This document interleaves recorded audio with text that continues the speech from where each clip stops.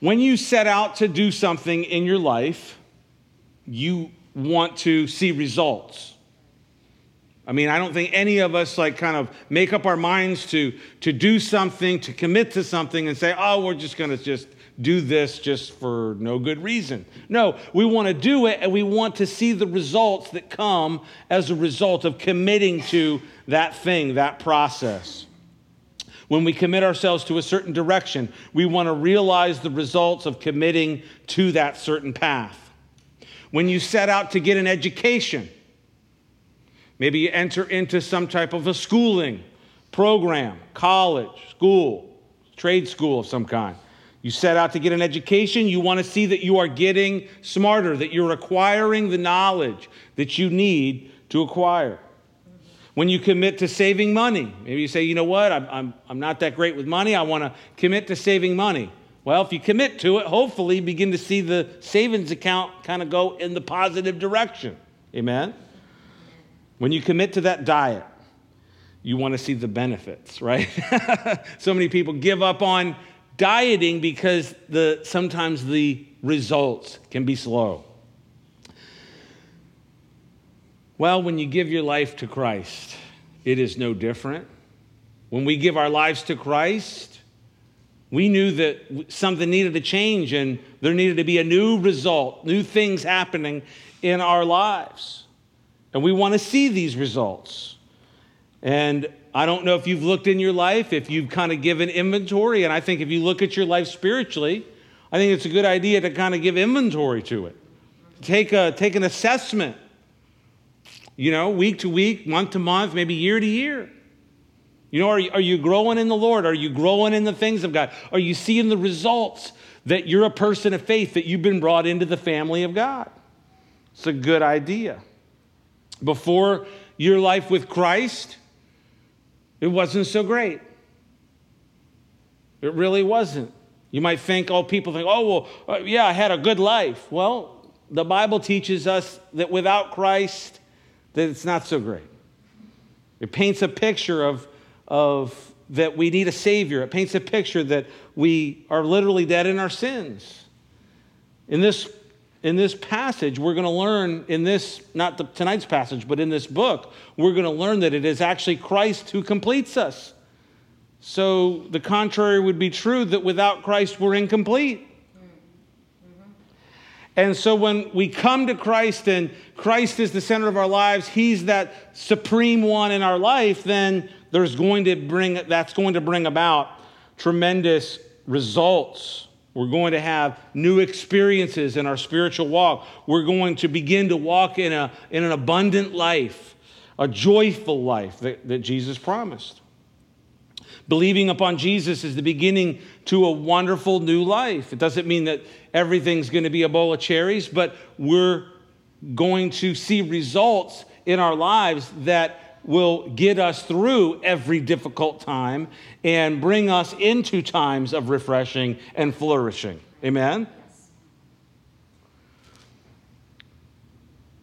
When you come into your life with Christ, you go from a state of, literally, as Paul put it to the Ephesians, from death to life, right? From going to a place of being a slave to sin to being free, to being set free. And you can now live for something that's bigger than yourself. You can live for God. You go from a place of total barrenness spiritually and in other areas of life to living a life that has begun to flourish and become more fruitful. Because we'll learn that the Christian life, I believe, is a life of flourishing. And when you commit your life to the principles of Christ, when you submit yourself under the supremacy of Christ, that begins to affect not just this little box over here, this little area that we might call our Christian life, but no, it should be permeating every area of our life. Amen? You live your life for God. The problem is we see many people who accept Christ, or maybe they become a Christian in some type of a setting, and then for whatever reason, they don't see that progression. They don't see those results happening. Well, I want to just take the book of Colossians and let it be kind of that which kind of is a reason for us to kind of take inventory of where we are in life, where we are in Christ, and making sure that Christ is supreme above all in our lives. Because we're going to learn in Colossians that he is supreme above all over the world. Amen? Over all the creation. He literally, as we'll learn in Colossians, is holding the world together right now. So if indeed he is holding the world together, I want to give my life to him. I want to live for him. So we're going to look at this passage tonight, just the opening salutation and a couple of verses, and look at the results of faith. Colossians is a letter that Paul wrote to the church at Colossae to encourage believers in their faith as well as to instruct them in the areas of true maturity in their faith. He also is dealing with a heresy that had come up in the church. And scholars aren't exactly sure. I mean, if you read the commentaries, I don't think there's kind of like an outline of the heresy that Paul was dealing with. But from the things that he says in the letter, we can begin to kind of work backwards and say, well, he's saying this, therefore he's countering this. And so there was this heresy that really you could call it kind of, I guess you could call it an early Gnosticism. Gnosticism fully developed later after this, but it's really kind of an early Gnosticism. There are later scholars who challenge the authorship of Paul of the book of Colossians because they say that he is dealing too much with Gnostic ideas and countering them. But I think those commentators fail to realize that although that Gnosticism wasn't full-blown at the time, that most scholars put the dating of the authorship of Colossians, that those seeds had been sown. And so we really have like an early Gnostic heresy that's being dealt with. So in this opening section of Colossians, Paul greets the church there at Colossae with grace and peace, and he tells of his prayers for the Christians there, and he encourages them in the results of their having believed upon Christ. In the opening salutation, we see some results first of Paul's faith, and then he goes broader and shows the results of their faith. And so we'll see the results of Paul's faith, the results of the Colossians' faith, and these, I think, all of them, whether they're Paul's or the ones that he addresses as his readers, these are all things that we should see in our lives, resulting in having given Christ that supreme part of our lives. Amen? So let's take a look at it, the results of Paul's faith. Let's begin Colossians chapter 1, verse 1 and 2. He says this, Paul, an apostle of Jesus Christ by the will of God, and Timothy, our brother, to the saints and faithful brothers in Christ who are in Colossae. Grace to you and peace from God our Father and the Lord Jesus Christ. Here we have the salutation of Paul, and this is kind of a salutation there's elements that are basically common to Paul's salutations in his epistles, in his letters. He uses these types of salutations. And he opens up the letter to the Colossians here in this way, and he commends to the readers that he is the writer of the letter. Paul. He just, right there at the beginning, this is Paul. And then he goes on, and it's really a simple salutation, but in the salutation even, we see the results of Paul's faith. The first result of Paul's faith is worth noting is that he was saved. I think what we got to realize, I think the first thing that you need to realize about being a Christian is that you've been saved. You didn't just give your life to Jesus. You didn't just become a Christian. You have literally been saved. You've been saved from yourself. You've been saved from your sins. You've been saved from the sway of the wicked one. You've been brought out of the kingdom of darkness into the kingdom of light, into the kingdom of God. You have been saved.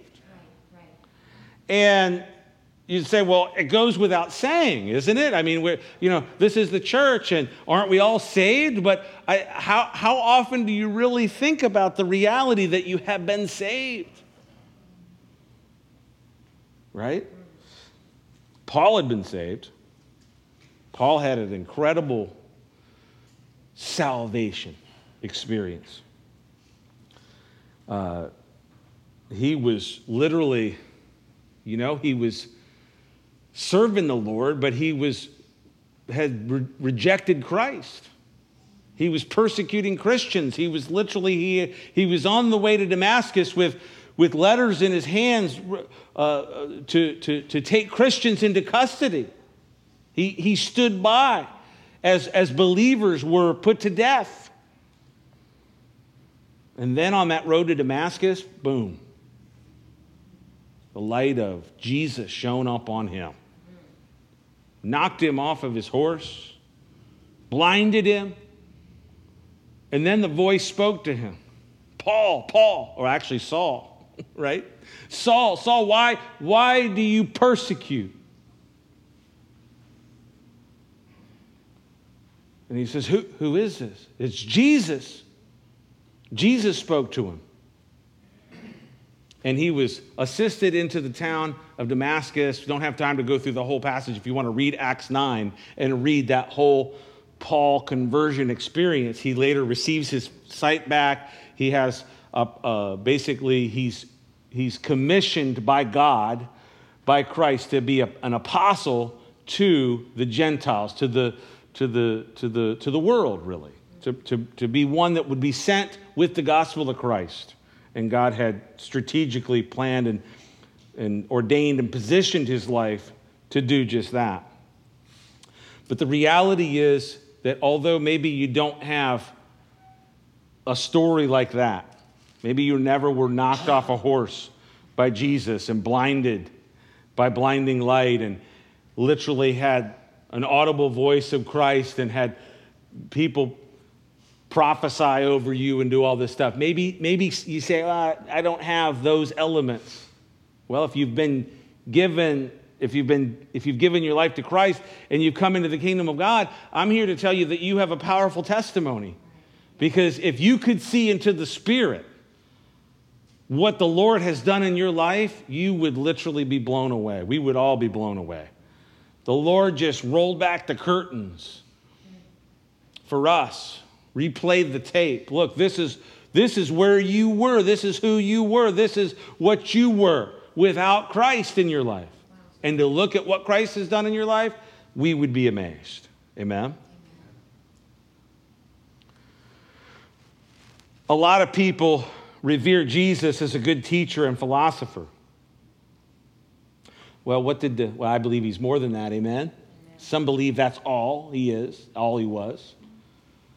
And to that I say, well, what did the good teacher say? John 3, verse 18, I'll have it on the screen. This is what he said in that context, speaking to Nicodemus. He said, he who believes in me is not condemned, but he who does not believe in me, is condemned already because he has not believed in the name of the only begotten Son of God. What's that? If you believe upon Christ, if you believe upon Jesus, you're not condemned. But if you don't believe, he says you're condemned already. The previous verse, he says, I didn't come into the world to condemn the world. Why didn't he come into the world to condemn the world? Well, because the world is already condemned. Right. The world is already under the wrath of God. Paul makes this argument in his epistles. But here, I think it's pretty crystal clear. He who believes in me is not condemned. But he who does not believe is condemned already because he has not believed in the name of the only begotten Son of God. So if you believed upon the name of the only begotten Son of God, you're not condemned. You've been brought from death to life. from darkness to light. You've been saved, set free. Amen. Another result of Paul's faith is direction. He was saved, and then he was directed. He says, Paul, an apostle by the will of God. Right? Isn't that how it opens up? Paul, an apostle of Jesus Christ by the will of God, and Timothy, our brother. So not only was he saved and given a whole new life, he was saved from all that, but he was given direction. God made him an apostle. The word apostle means one who is sent. Jesus called him and saved him and called him and sent him. Sent him as an apostle, as one who would be sent with the gospel of Christ to the Gentiles. Paul was sent by Jesus himself to bring the name of the gospel of Jesus Christ before the Gentiles and kings and before the people of Israel. Acts 9, verse 15. But the Lord said to him, "Go, for he has chosen a vessel of mine to bear my name before Gentiles, kings, and the children of Israel." And he would bear the name of Christ in all those places, to all those types of people. He went to the Gentiles. He went from Damascus. He ended up going into the deserts of Arabia, right? Where he conferred with the Holy Spirit, and the Spirit of God delivered the gospel to him. That's why in Galatians 1, he says, look, I didn't receive this gospel from anyone, from flesh and blood, but it was delivered to me by the Lord. And then he came to the disciples in Jerusalem and he said, this is what I received from the Lord. And they kind of corroborated and said, yeah, that's right, that's correct. That's the gospel. But he was called by the Lord to be an apostle to the Gentiles. He had this goal of, hey, you're going to bring my name, my gospel to the Gentiles. And his goal was to get all the way to Spain. Somehow to get all the way to Spain, preach the gospel, and then circle back around and come back. And kind of go, boom.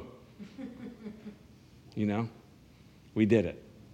We did it, right? And when you read Paul, when you read the missionary journeys of Paul, when you read his epistles, there's that level of kind of godly ambition that the Lord gave him that you sense in all of it. Amen? So he says, I'm an apostle by the will of God. Paul knew God's will for his life, and he was content and committed to it. And I think what we need to learn is that when we look at our lives, do we look at the fact that we're saved? Do we look at the fact that we're saved and acknowledge that and think about that? Think about what God's done to us. And are you able to give? Has God given you direction? You should feel like you have direction in life. You should feel like that the Lord has called you, that the Lord is speaking to you. I think this is a crux of a lot of problems, because a lot of Christians, a lot of people, I don't know what do I do? And the Lord is speaking, and the Lord is calling, and He wants to give you direction. And some of that is the calling that He has placed upon your life. And so it could be what you're doing with your life. We've kind of gotten away, and I wrote a blog when I had a blog years ago. I wrote a post about how I don't really hear a lot of talk about calling anymore. Right. When I grew up, that's all I heard about. The calling of God, and what has God called you to, and this is the environment that I grew up. I almost don't even hear it anymore. To the point where people will just whimsically say from week to week, well, God has me over here doing this. And then 2 months later, I'm over here doing this. And there's just this kind of wishy-washy, all over the place type of a thing, and that's not what God's called us to do. God's called us, God's speaking to each one of us, and he's giving you a calling, he's giving you direction. That doesn't mean you can't be an itinerant preacher and travel around and be here, okay? You get what I'm saying? But I've talked to a lot of pastors. I got a lot of pastor friends. And we share, all of our, war stories and encourage one another in things, And this is what I hear. A lot, I hear it. So we need to be people who are saved. We need to be people who are directed. And I would think it would be great if you could write a salutation, if you were going to write a letter to some other people and say your name and that you are such and such or directed to do such and such by the will of God.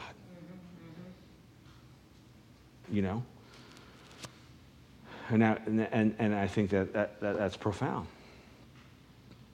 It might not necessarily line up with your job. I mean, if I remember, like at one point I had a job at McDonald's, right? Back when I was 15, right? Yeah. Believe it or not, Nancy and I worked at McDonald's together. You wouldn't believe this. Nancy and I worked at McDonald's together in Centerville, Virginia. Believe it or not.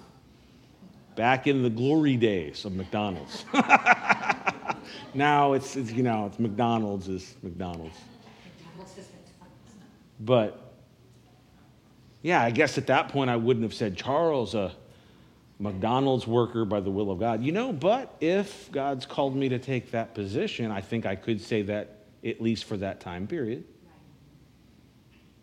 Because if God is truly directing my paths and my steps, ordering my steps, then I wouldn't take the job at McDonald's unless I felt like God leading me and directing me to take the job at McDonald's. So that therefore, when I take the job at McDonald's, I can say, I'm here at McDonald's by the will of God.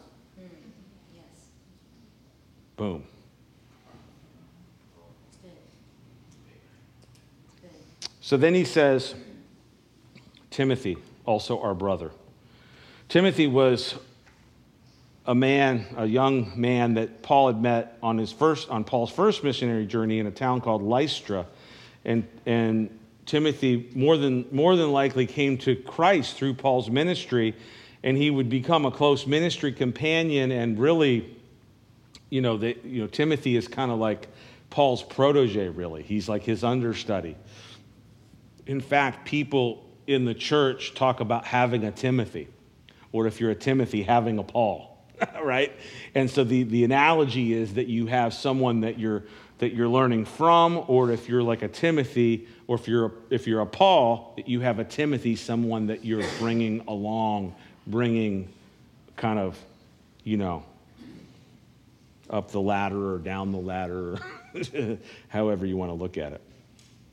And then lastly, Paul was a blessing. He was saved, he was directed, and then he was a blessing everywhere he went. How's that? Well, he closed off the salutation by saying, grace to you and peace from God, our Father, and the Lord Jesus Christ. And so Paul was a blessing. Christian, you need to get to the point. I hope you get to the point. I hope you quickly get to the point of realizing that God has called you, He's saved you, He's directed you to be a blessing. Yes. And hopefully, when people see you coming, they say, oh, look, it's so-and-so. What a blessing. Not like, oh, here comes so-and-so. Where can we hide? Right? Hopefully, when people see you, they know that they're about to be blessed. That when you step into the room or into the conversation, that the atmosphere is about to go up another notch, not down. That the whole thing's going to be lifted up, that the whole thing's going to be built up, that the whole thing's going to be edified, that you're going to be a blessing, that you can come into a conversation, and hey, grace to you. Yeah, Grace and peace to you. Man, Christians, we need these are the type of people we need to be. And this is how Paul was. Now, the order, grace and peace, is very important because Because everybody wants peace. Let's just have peace. Let's have peace. But you can't have true peace, the kind of peace that God wants us to have, without first having the grace of God. You have to have the grace of God, and then the peace of God flows from the grace. Because when you have the grace of God, then you can begin to have the peace of God. Because the peace of God, in the Bible, in the Old Testament, it was the Hebrew word shalom. It's not just kind of like, hey, everything's calm right now. It's much, much more than that. Grace and peace, shalom, just a peace that just permeates your life. That just goes down into the core of your life and of your spirit and into your mind and all the way through it. So that just the peace of God, the Prince of Peace, the peace of God is just permeating you. And so when you come into a place, you're a carrier of the grace and peace of God to those around you. Okay, so this is Paul's opening his salutation, and it kind of gives us a little bit of a background of the results of Paul's faith. But then he begins to talk about the believers in Colossae, and we begin to see some of the results of the believers' faith there. Let's pick it up in verse 3. It says this, Paul says this, we give thanks to the God and Father of our Lord Jesus Christ, praying always for you, since we heard of your faith in Christ Jesus and of your love for all the saints, because of the hope which is laid up for you in heaven, of which you heard before in the word of the truth of the gospel, which has come to you, as it has also in all the world, and is bringing forth fruit, as it is also among you since the day that you heard and knew the grace of God in truth, as you also learned from Epaphras, our dear fellow servant, who was a faithful minister of Christ on your behalf, who also declared to us your love in the Spirit. And so we have the results of Paul's faith, we have the results of the believer's faith. Next, Paul gives thanks to God and tells the believers at Colossae that he's praying for them continuously since he heard of their faith in Christ. How does he say that? He says, we give thanks to the God and Father of our Lord Jesus Christ, praying always for you. Now that you might think of like, okay, come on now, Paul, that just sounds like, is he stretching the truth there? I mean, is that some Christianese? I mean, the Christianese was this old? We're praying always for you. We're just always praying for you. I think the idea is that Paul prayed about what his life was focused towards. And no, I don't think he's saying that he prayed every second of the day. He didn't. To the Thessalonian church, he said in chapter 5, he said, pray without ceasing, right? Pray without stopping. He's not saying you wake up from the moment your eyeballs pop open and you're just praying throughout the day, every second, every millisecond of the day. No, he's talking about that there's this natural gravitation towards prayer, and the things that are before you and the things that you're doing and the things that you're called to, the people that are in your life, those are the things that you're going to be praying about. And so Paul says, hey, we thank God for you. We thank Christ for you because, and we also have been praying for you. We pray always for you. Paul goes on to tell them of the results of their faith. Word had gotten back to Paul, and now Paul is telling them what he has heard about their faith in Jesus. Their faith in Christ is representative in a lot of ways of the faith of a believer and the things that come into the life of the believer as a result of having believed upon Jesus Christ. So Paul lists some of the results from the believer's faith. The first one that he mentions is love. Look at that. Since we heard of your faith in Christ Jesus and of your love for all the saints. And so he says, hey, we've heard of your great faith. We've heard that you believed upon Christ. And because of that, we've heard about the love that's in you. We've heard about how you love the saints, how you love the brothers. We hear about how you love each other. He's heard that these Christians have a real love for their fellow believers in Jesus.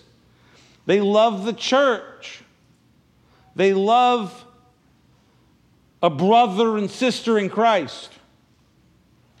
And what we need to be is we need to be the people, if Jesus said the mark of a believer in Christ, how people will even know that you're of him, of Jesus, is if we have love one for another. And so this is the mark of the love of God, of a faith in God, that we have love for one another. And the question really for us is, do we have love for the brothers and sisters in Christ? Do we have a love for the people of God in our lives? Do we have a love for the church? And this means that we have a love for all believers, not just people who are a part of our denomination or our movement. Okay? We have a love. There's one faith, one body, right? And we have a discernment for the body of Christ. And when we know what it means to be a Christian, we know the results of being a Christian, that there should be a love for the body of Christ.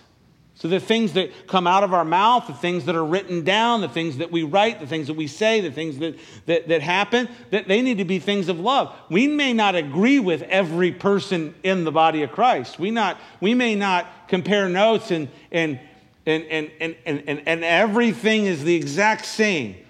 But if there's a few fundamental things, if Jesus is number one, if he's the Son of God, if there's a belief in the fact that he went to the cross and died and was buried and resurrected on the third day, there's some basic tenets there.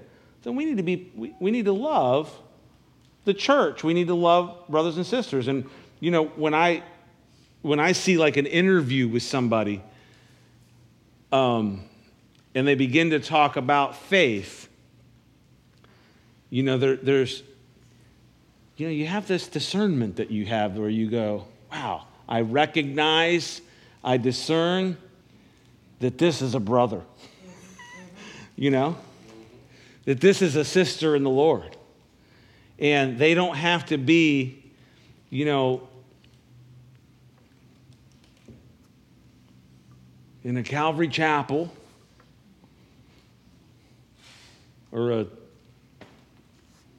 they have to be in the body of Christ. Some people still never heard of Calvary Chapel. It's okay. God's got a big plan. He's got a lot of ministers out there across the world reaching people, preaching the gospel, preaching. So we've got to not allow our mindset just to get so narrow. Amen? Love. We've received a great love. We've been loved. We've been given so much love. And Jesus would tell his disciples, freely you have received, freely give. We sing about it every week. We come in and, Jesus loves us, and he loved us, and he sacrificed everything for us, and he came into the world and humbled himself because he loved us so much, and we're the treasure in the field, and he loves us, and he loves us. Well, think about it. You've been loved so much. Freely you have received, freely give. Be a loving person. Be a blessing. Amen.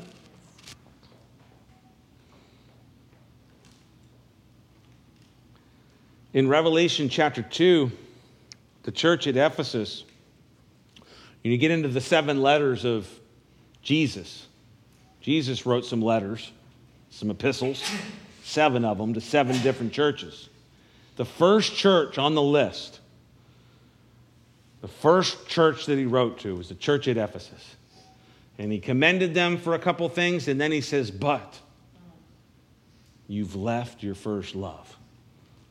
You've left your first love. Which kind of is to say, I mean, if you look at the words of Jesus, it seems to be that you can have a love, that you can have a first loving experience. You can be having this experience of love with God and love in the church of Jesus Christ, and then you can leave that love. You can lose that love. You can fall from that place of love. You've left your first love. And he says it that way. He says you've left your love. You've left your first love. And I think that really kind of is, there's a very specific way that he said that, that's kind of like this wasn't like, you know, there was some conscious things that happened that caused you to leave your first love. And then he gives them the remedy. He gives the Ephesians the remedy. He says, remember the love that you had at first. Remember what you did. And anybody who's ever fallen out of love and gone to counseling, one of the great pieces of counseling, and I think Jesus counseled Ephesus in this way, and he would counsel you. Remember what you did at the first, what you did at the beginning. Sometimes couples, married couples, they say, well, we've fallen out of love, right? A good place to start is, well, when did you leave your first love? When did you leave your love? And you need to think about what you did at the first. Go back to what you did at the first. Think about that.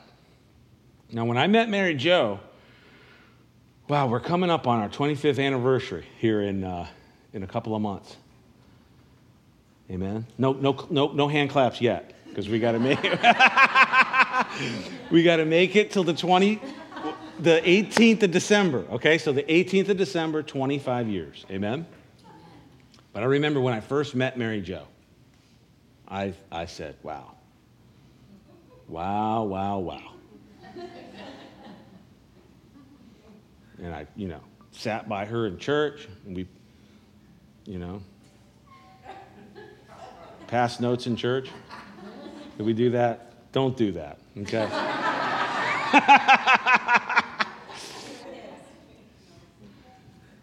But we went out on our first date on December 27th, 1988.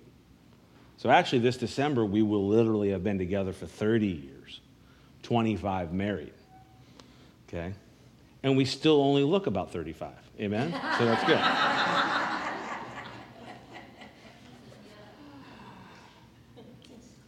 But I remember when we started dating and she was still in high school and I was in college, a freshman in college, and I was in college down here in Florida and she was in the Washington, D.C. area.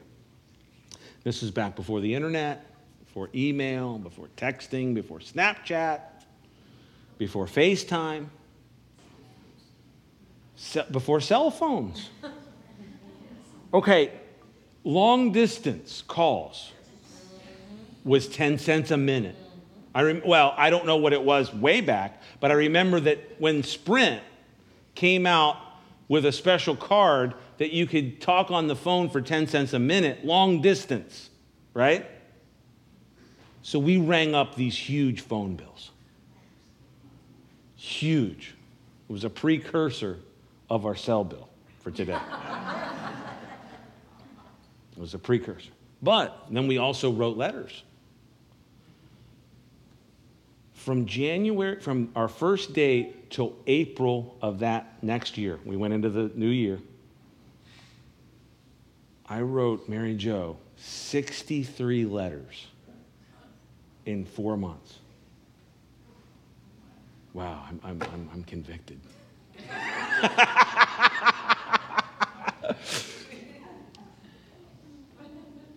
Go back to what you did at the first. Where's your heart? That's what Jesus would say to the church at Ephesus. And if if you don't recognize that love for Christ and that love for his church and that love for brothers and sisters in Christ, and go back to the beginning, go back to where it was at the first. 63 letters in 4 months. And I think she still has all those in a box somewhere. Wow. Now, if you did that today, kids would have to, save their texts? I've got 42,327 texts that I gave you in 4 months. Where are they? I don't know. My iCloud just got deleted. Oh. Wow. Go back to what you did at the first and allow that love to be rekindled, to be rejuvenated. Amen? Yes. The second result is hope. Let's go back to the text. He says, we give thanks to the God and Father of our Lord Jesus Christ, praying always for you, since we heard of your faith in Jesus Christ and of your love for all of the saints, because of the hope which is laid up for you in heaven, of which you heard before in the word of truth of the gospel, which has come to you, as it has also in all the world. Amen. And so they have a hope. So you have a faith in Christ that produces love in your life. Love for God, love for the church. And you also have a hope. Before your life in Christ, maybe you didn't have much hope. Or maybe you had hope in things, but you didn't realize that ultimately those things weren't reliable. Right? We talked about it in Genesis. Remember when the money gave out? There was no money. What did they do? They went to Pharaoh and said, we give you ourselves. Right? We got our faith in stuff, but ultimately we don't know how reliable that is. And the most reliable thing that we can have is a hope in Jesus Christ. Amen? Because as Paul would tell the Roman church, he says, we have a hope that will not disappoint. Right. That will not disappoint. Amen? So the saints at Colossae had a hope. If you're a believer, you have a hope. You have a future with Jesus. You have a present and you have a future with Jesus. So no matter what's going on in your life, you have a hope. No matter how many storms there are, no matter how many tense situations you might have, no matter how many hardships, no matter how many struggles, you have a hope in Jesus Christ. And hope that is looking forward to the future. Many people today can't look to the future. They're afraid of perhaps of the future. Where is it going? What's going to happen? But we can look to the future. We can look to the future. Sometimes there's people in the church that they don't want to look at end time studies and stuff like that because I don't want to talk about that. Hey, look, here's the end times. Okay, there's a lot to study in there, but guess what? When you get past all that stuff that it talks about, guess what? We're going to be with Jesus. So we can think about the future. Yeah. We can think about where we're headed. Mm-hmm. And we have a hope that will not disappoint. Amen. Amen.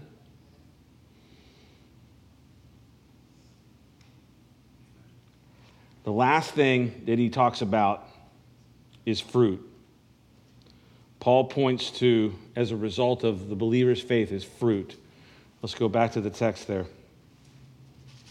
Since we heard of your faith in Christ Jesus and of your love for all the saints, because of the hope which was laid up for you in heaven, of which you have heard before in the word of the truth of the gospel, which has come to you, as it has also in all the world, and is bringing forth fruit, as it is also among you since the day you heard and knew the grace of God in truth.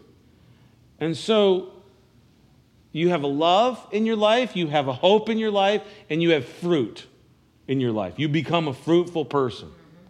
And you become fruitful in when you look at the idea of fruit in the Bible, you know, really the life of a believer is that of a fruit tree, really. A tree planted by the river. Read Psalm 1. Read Psalm 1 through 3, and let it become like one of your favorite passages in your life. Because God wants you to be a tree planted by the river that will bring forth its fruit in its due time, and the leaves will not wither, and you will be prosperous and flourish. Yes. Psalm 1 through 3. That's a paraphrase. There's three types of fruit of the believer in the Bible. The first one is this, the fruit of repentance.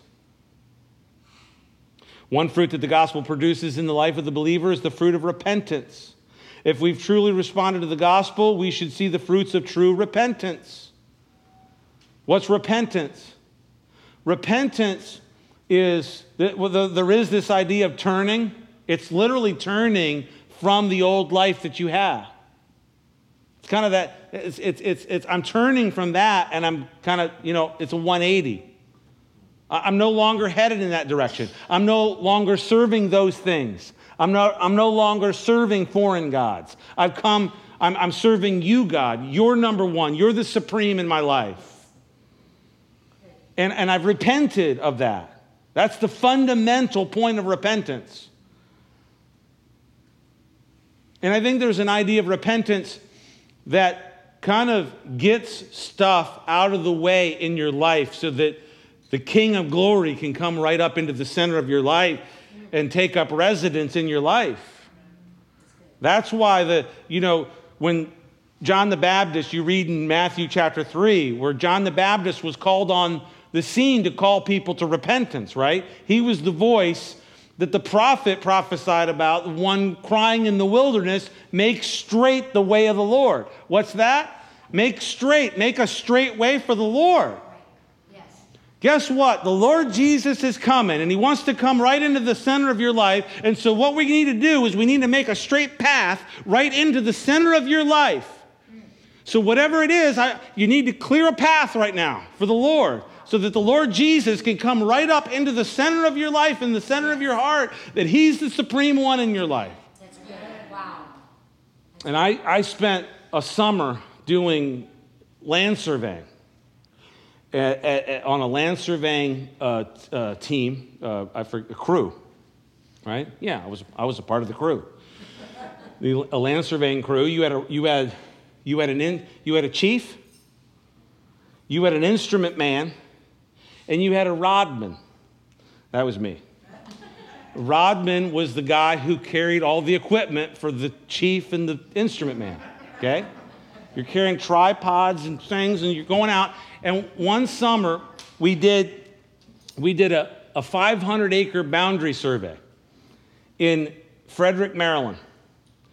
And 500 acres is a big piece of land right there, okay? And one of the things you had to do is you had to set up these tripods on what they called these traverse points, which is like basically rebars that they put in the ground.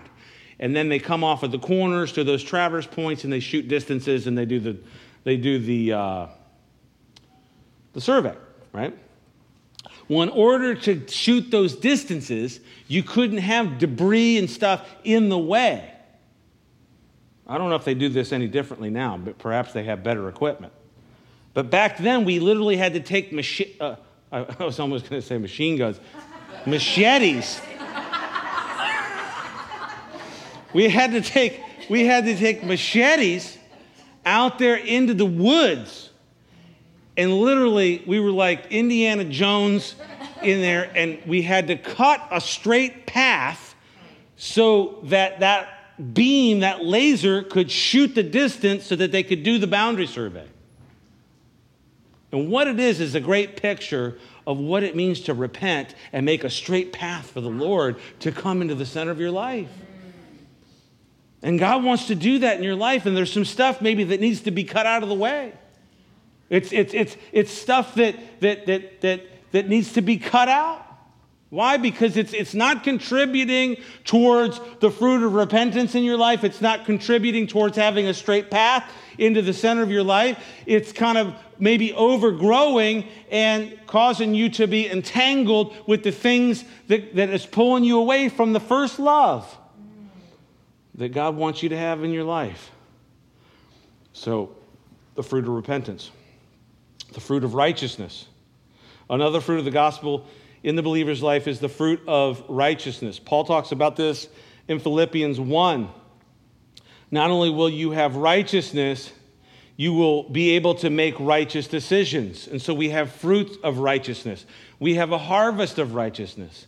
I think this is one of the big ones. I mean, they're all big, right? I mean, how do you make one of these points and say, well, this is a bigger point than the last point, right? But if you were going to say, I mean, what does the Lord want? What is the type of fruit that God wants you to have in your life? He wants you to have a harvest of righteousness in your life. I mean, a lot of times, hey, I want a harvest. I want all kinds of harvest. Harvest is a great word, right? We're getting ready to come into harvest time. Pumpkin spice lattes and all the rest of it, right? Mary Jo's already got all of her fall decorations out and, orange and brown and various leaves around the house.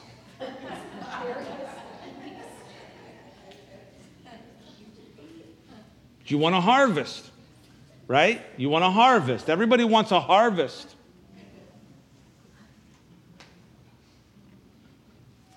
But you have to sow to get a harvest, right? You have to sow seed. And the biggest harvest that God wants in your life is a harvest of righteousness. And this is something when I grabbed hold of this in my life years ago, I made it a regular part of my prayer life, praying for a harvest of righteousness. God, bring a harvest in our lives. Bring a harvest in my life, a harvest of righteousness. Oh, I can think of some other harvests that I would like. Oh, yeah. I could think of a lot of harvest. But God wants a harvest of righteousness. He wants the fruit of righteousness. Amen. And then the fruit of the Spirit. The fruit of the Spirit. Another fruit of the gospel, and this is where you get a little bit of overlap, right? You get a little bit of overlap. The fruit of the gospel in your life as a believer is the fruit of the Spirit. The fruit of the Spirit is found in Galatians 5:22. He contrasts that with the works of the flesh, right? So in Galatians 5, in the preceding verses, he talks about the works of the flesh are evident, but the fruit of the Spirit. So that's why Galatians 5:22, you get there, and it's one of those famous verses, and you get there and it says, but the fruit of the Spirit. What? But the fruit of the Spirit? Yeah, he's contrasting the works of the flesh to the fruit of the Spirit. So he's listing all this works of the flesh, and he says, but the fruit of the Spirit, folks, is love. Is love. And so the Lord wants the fruit of the Spirit. And if you have faith in Christ and you've allowed the Lord to become that supreme one in your life, then you're beginning to see these things. We're going back to the earlier point, right? Love, hope, and fruit, and now we're back to fruit of the Spirit, which is love, right? So we've circled back around to the top. So the fruit of the Spirit is love, joy, peace, long-suffering, kindness, goodness, faithfulness, gentleness, self-control. Now, it has been taught that the fruit of the Spirit is singular and it is love, and that the other words are merely just descriptors of love. That when you have love, when you have the agape of God in your life, that you have joy. Do you have the agape of God in your life? Do you have the fruit of the Spirit? Do you have the fruit of the Spirit, which is agape? Do you have the agape of God? Do you have the love of God in your life? If you've got the love of God in your life, then you should have joy and peace and long-suffering and kindness, goodness, faithfulness, gentleness, and self-control. Wow. This is what we need. Jesus said to the disciples in John 15, verse 8, By this my Father is glorified, that you bear much fruit, so you will be my disciples. That's a passage in the Gospel of John where Jesus is basically telling them that I'm the vine and you're the branches, right? And you got to stay connected. If you're the branches, if we're the branches, in this analogy that God is giving, there's a couple different analogies, right? There's the analogy of that we're a tree. Then Jesus gives another analogy where he's the vine and we're the branches. And the branches, I mean, if you've done any gardening, any like horticulture like pros in here? No? Horticulture? People are like, what's horticulture? Right? If you cut off the branch, it's going to die real soon, right? You know? And you get that Christmas tree, you cut it down, you take it in the house, and then in about 26 days, I always dread carrying that thing out. That's the worst day of the year.